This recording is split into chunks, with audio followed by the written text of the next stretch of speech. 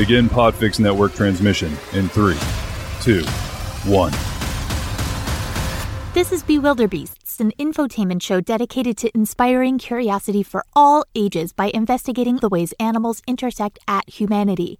I am not a historian, an ethologist, a researcher, a scientist, a zoologist, a trained audio engineer, or an expert in, well, anything. Y'all, I'm lucky if I can remember to put my clean laundry in the dryer before it gets funky. And while I make every effort to present things as accurately as I can with a fun flair, I'm going to mess up. And that's okay. I hope I've given you a nice place to jump off from on your own adventures into curiosity, or at the very least, I've given you the key to win your next round of trivia.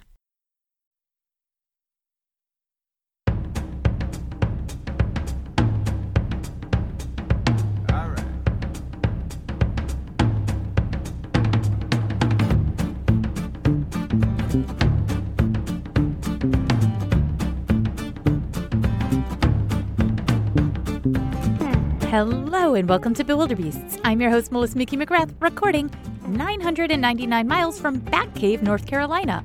Today on Bewilderbeasts, we are discussing how advancements in science help dolphins swim, geese eat, cats walk, and humans run. Are you ready? Let's do this.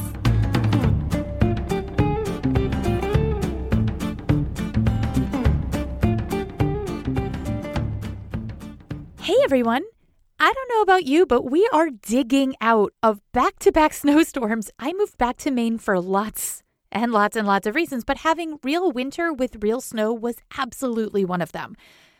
However, we were not prepared for all the ice. Because we're closer to the coast, the snow warms up, freezes, and then you get rain on top of everything, and that freezes, so it's kind of more like an ice rink that looks snowy, and that's kind of weird. It's a little dangerous, but I'll take it, though. So today's episode was suggested by a super cool listener named Ace.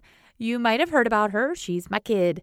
And you might actually hear her because aforementioned snowstorm, kid's home. So you're going to hear some banging, and that's cool because we have a house and she can run in it. She read a book at school about Winter the dolphin and came home and told me to look up this cool story about this dolphin with a prosthetic tail. So I did. And as always, followed some very interesting and unique rabbit holes and found some interesting connections. So thanks, AC. This was a great topic that ended up being way more than I expected. So this is going to be Bewilderbeast's first official two-parter of sorts. This week, we'll focus on how we're using prosthetics and advancements in science and the different creatures who have benefited from this technology.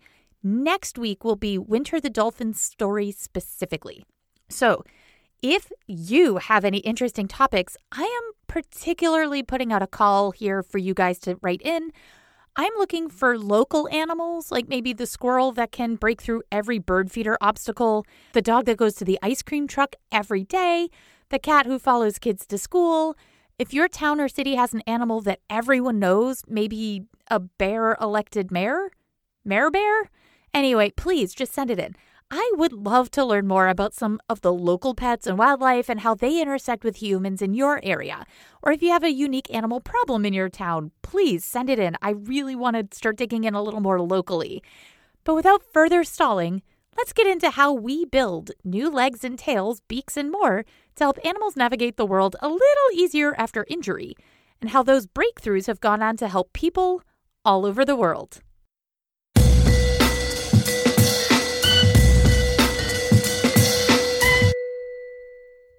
Dr. Noel Fitzpatrick.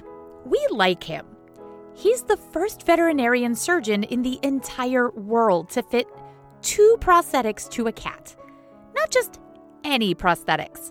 These aren't like little wooden peg legs duct taped to the cat. These are legs with like a rod that is put into a drilled hole in the leg bone that fuses the leg and becomes, for all intents and purposes, a real leg for this cat. You see, Oscar the kitty had a very bad day, and he lost a life or two when he got a little bit too close to a combine harvester. That's that super big tractor-like thing that you see that helps harvest crops like wheat and corn and seeds, etc. in record time. They're super popular in the Midwest. They're really great for farming. They're really bad for farm cats. What's also really bad? Well, because these inventions and innovations haven't been used a lot on pets, the fused limb to a prosthetic technology, humans don't really get to reap those benefits either. Cats and dogs are the perfect testbed for artificial limb technology because they will test artificial limbs to their limits. In the process, the vet profession has learned a lot about what works, from implants that fuse to the wearer's bone. Guys, this is like bionic stuff. It's so cool. The other option here is a socket prosthetic. That's the more common one, where a device is fit almost like a socket or a cup to where the amputation occurred. This is then held in place with straps and braces and cushions. It's really hard to get the fit just right, and for some people, the place where the prosthetic is connected can become irritated and very uncomfortable, understandably so. I kept reading that it was almost like wearing a shoe that's one size too small. Quote from Dr. Noel Fitzpatrick, "This is dumb. There is not one person running in the Paralympics this year running on an osteo-integrated prosthetic, and I guarantee you that will not be the case in 20 years' time." I love how unsubtle he is about how he feels about this. So in 2020, a stray cat named Dimka, which means mist in Russian, she suffered from frostbite so devastating that she had to have all 4 of her paws and her ears amputated. The veterinarians teamed up with the researchers to create 4 prosthetic limbs for Dimka. Y'all, they used 3D printing.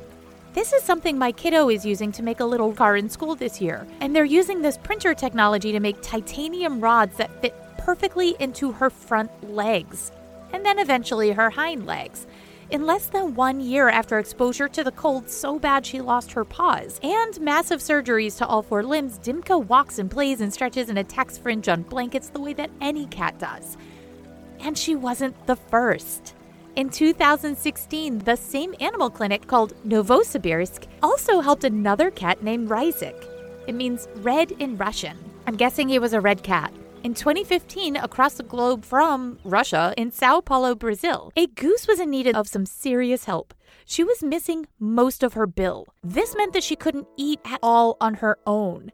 When I say she's missing most of her bill, you might be thinking like the top and bottom beak were kind of hacked off at the same point. That's not the case. The photo of this beak is wild. Her lower beak seems to be completely intact, but the top part of the beak is totally gone, and her little tongue was completely unprotected. She had to rely fully on human volunteers to feed her baby food, and then the bird would always just be dependent on humans. This is not sustainable. This is not ideal for a wild animal. Even in captivity, the goal is to always have animals be as wild as possible. This was not great. So the rescue center where this goose was gumming down on Gerber threw a Hail Mary pass. They reached out to Dr. Paolo Miyamoto. He was a dentist who had a reputation for helping people with 3-dimensional facial and dental reconstruction. Let's say you're in a horrible car accident and you needed facial reconstruction and dental reconstruction. Dr. Miyamoto is your guy. Dr. Miyamoto just doesn't help people after trauma. He is also part of a super cool group called the Animal Avengers. I know, so cool, right? So he might be the Iron Man, or maybe rather Titanium Man. The Animal Avengers are a group of all volunteers. They do not get paid for this work, who happen to be veterinarians, 3-dimensional modeling experts, engineers, and Dr. Miyamoto, the dentist. Together with their powers combined, they make and customize prosthetics for animals using 3D printers. As this was a newish technology at the time, the first beak for the goose, named at this point Vittoria, the beak was made a little too big, or like a shoe or a boot that just might be a little too big. It was quite uncomfortable for the goose, and it eventually fell off. And when it fell off, it exposed her injury, which meant she couldn't eat again at all, and she was at risk of re-injuring the tongue and everything. So the Avengers assembled for the sequel, and they made another bill. You would think that this would be cost prohibitive, but if you happen to have a 3-dimensional printer, open source software, and a cell phone for photos, you're golden. While it would be tempting to just play around and give the goose a rainbow-colored beak because ya can, this could actually backfire spectacularly. The example given in the National Geographic article I read on this said if you give a toucan a white beak, it might be rejected by other toucans, so it has to be orange. Noted. So the second prosthetic for Vittoria worked like a charm. Victoria is actually back in the wild and went off to raise hatchlings soon after. Oh, I love a good love story. So the Animal Avengers also teamed up to help Freddie. So Freddie was a female tortoise who was found with 85% of her shell burned and injured in a forest fire. So how did she get the name Freddie? Well, the Avengers said that she looked like Freddy Krueger. She was so badly injured. She had also survived pneumonia and 45 days without food before the superheroes had found her. Here's how they eventually helped her. The designers got to work by designing a shell based on other tortoise shells, and then they measured specifically to Fred. Then each layer was printed with that 3D printer, which reminds me of an old DOS printer.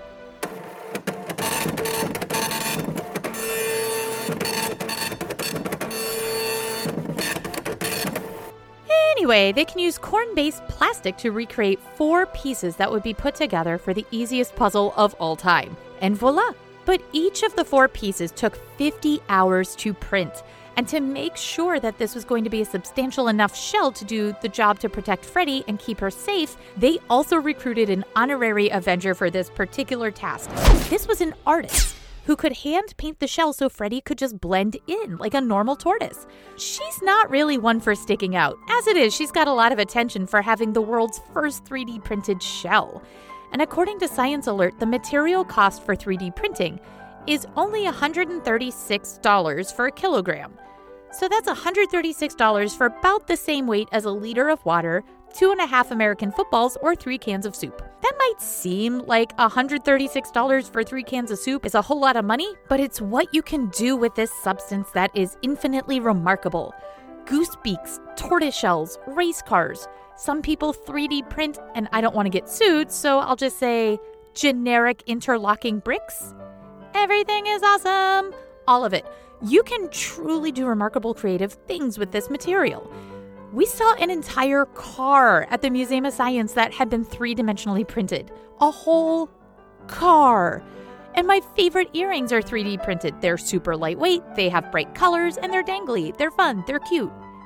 So 10 years ago, animals like Victoria and Dimka and Freddie, they likely would have been euthanized because a humane death was better than suffering. But with these limbs and beaks and fins and flippers and trunks and feet and all of it, even a Komodo dragon named Smaug was fit for a prosthetic device. He was not using his right front foot the way that right front feet are supposed to be used. Instead, and this sounds quite painful because it probably was, Smaug would flip over his right front foot and walk on the top of his toes and wrist.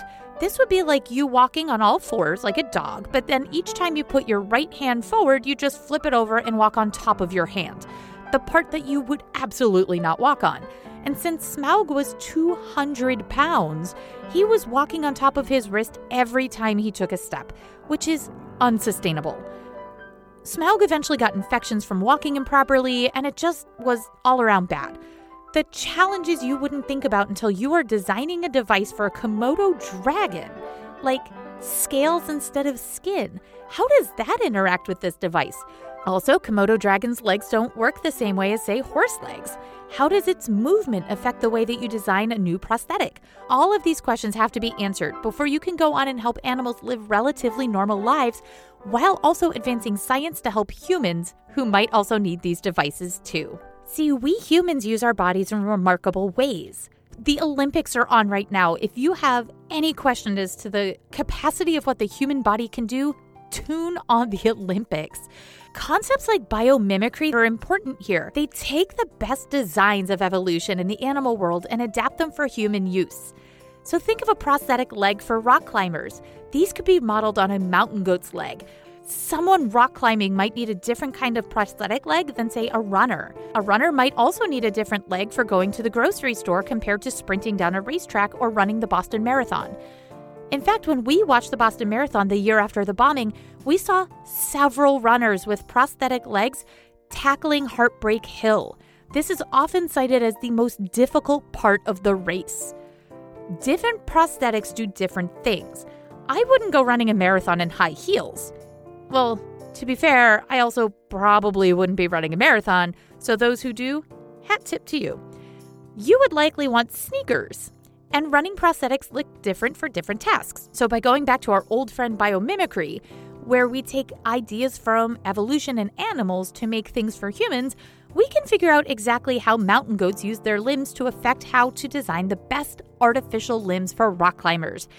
I mean, if millions of years of goating has created a fantastic ability to freaky-deaky goats on rock faces or standing nonchalantly in trees, we could 1000% use these concepts to make artificial limbs for efficient and specialized use for humans. By looking at biomimicry for humans, we can also construct specialized limbs for the animals who inspire the human versions too, like a tail for a dolphin caught in a trap, which we will talk about next week, or kangaroo burned by fire. And remember Dr. Nicholas from the beginning, the veterinarian who said that there were no para-Olympians using newer prosthetic technology that year in the Olympics? While there have been direct bone to prosthetic implants for decades, so think dental surgery, right? A fake tooth grafted directly onto bone. We now have technology that is a little bit more bionic. And we can thank a guy named Max Ortiz Catalan, who lived in Sweden. Doctors were able to attach electrodes to muscles using Max's technology to make it possible for humans to move artificial limbs with their mind and muscle memory. These technologies to integrate artificial limbs and structures directly to the bones and muscles and have the body accept the limb as an extension of the body, this can greatly improve a human's quality of life. It's not easy. It's not a one quick, easy surgery and bam, you're all done. But it is an option for many people who can afford it or come up with the means of getting these super bionic limbs surgically attached. The months of rehabilitation and physical therapy, and in some cases, even having to get the money to fly to another country out of pocket to get these game-changing surgeries for many is worth it. And while we can only ask the humans how things have improved, we can't ask the animals if they feel better after surgery or medicine or therapies, any of it. But what we can do is observe the effects of them running around and playing and stretching and walking and just behaving in ways that they would if they hadn't suffered the loss of these limbs. And until we can come up with a talking collar that really actually works, that's all that we have to go on. And I think for many of these animals who have received osseointegration surgeries or prosthetics of one kind or another, particularly the cats, watching them knock something off a counter for fun and just kind of casually walking away is all the proof you need. They're doing fine.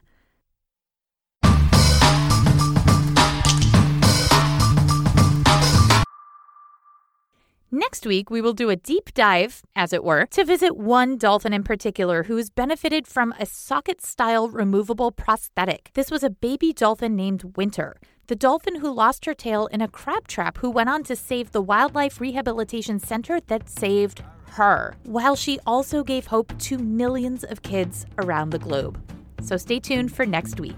Thanks, y'all, for joining me today on Bewilderbeasts. You know the drill by now. Just check out the Patreon.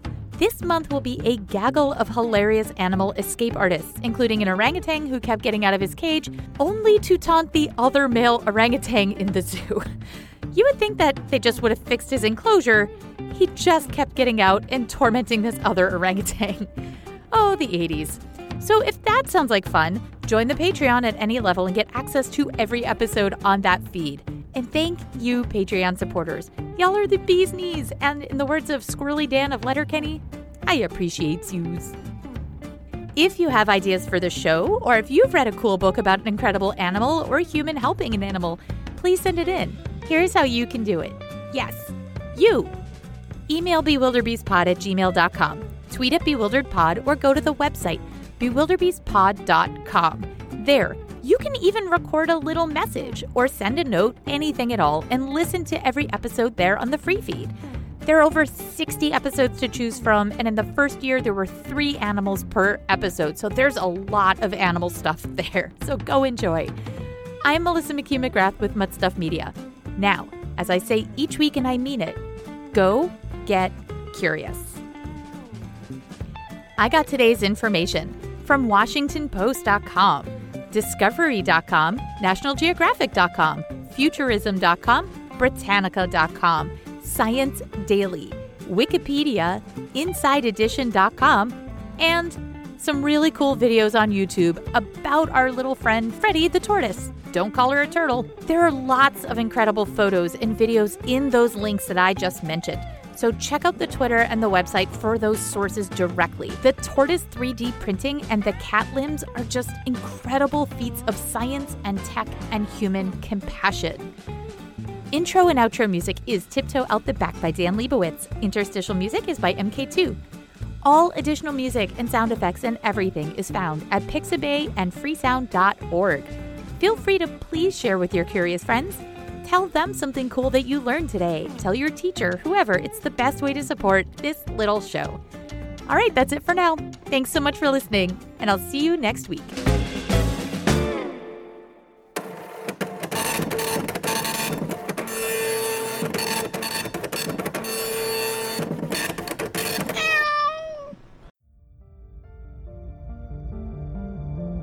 You've been listening to a podcast of the Podfix Network. Discover more audible gems like this at podfixnetwork.com. Make sure to catch up-to-the-minute network shenanigans by following @Podfix on Twitter, official_Podfix on Instagram, @Podfix Network on Facebook. And make sure to subscribe to Podfix Presents wherever you choose to find podcasts. The Podfix Network. Artist owned and loved.